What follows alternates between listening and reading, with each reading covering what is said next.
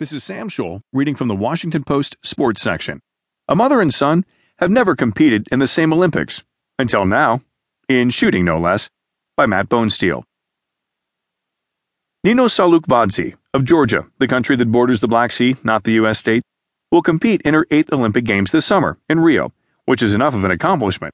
Only one other woman, canoeist Josefa Idim Gunieri, who represented both West Germany and Italy, has competed in so many Olympics.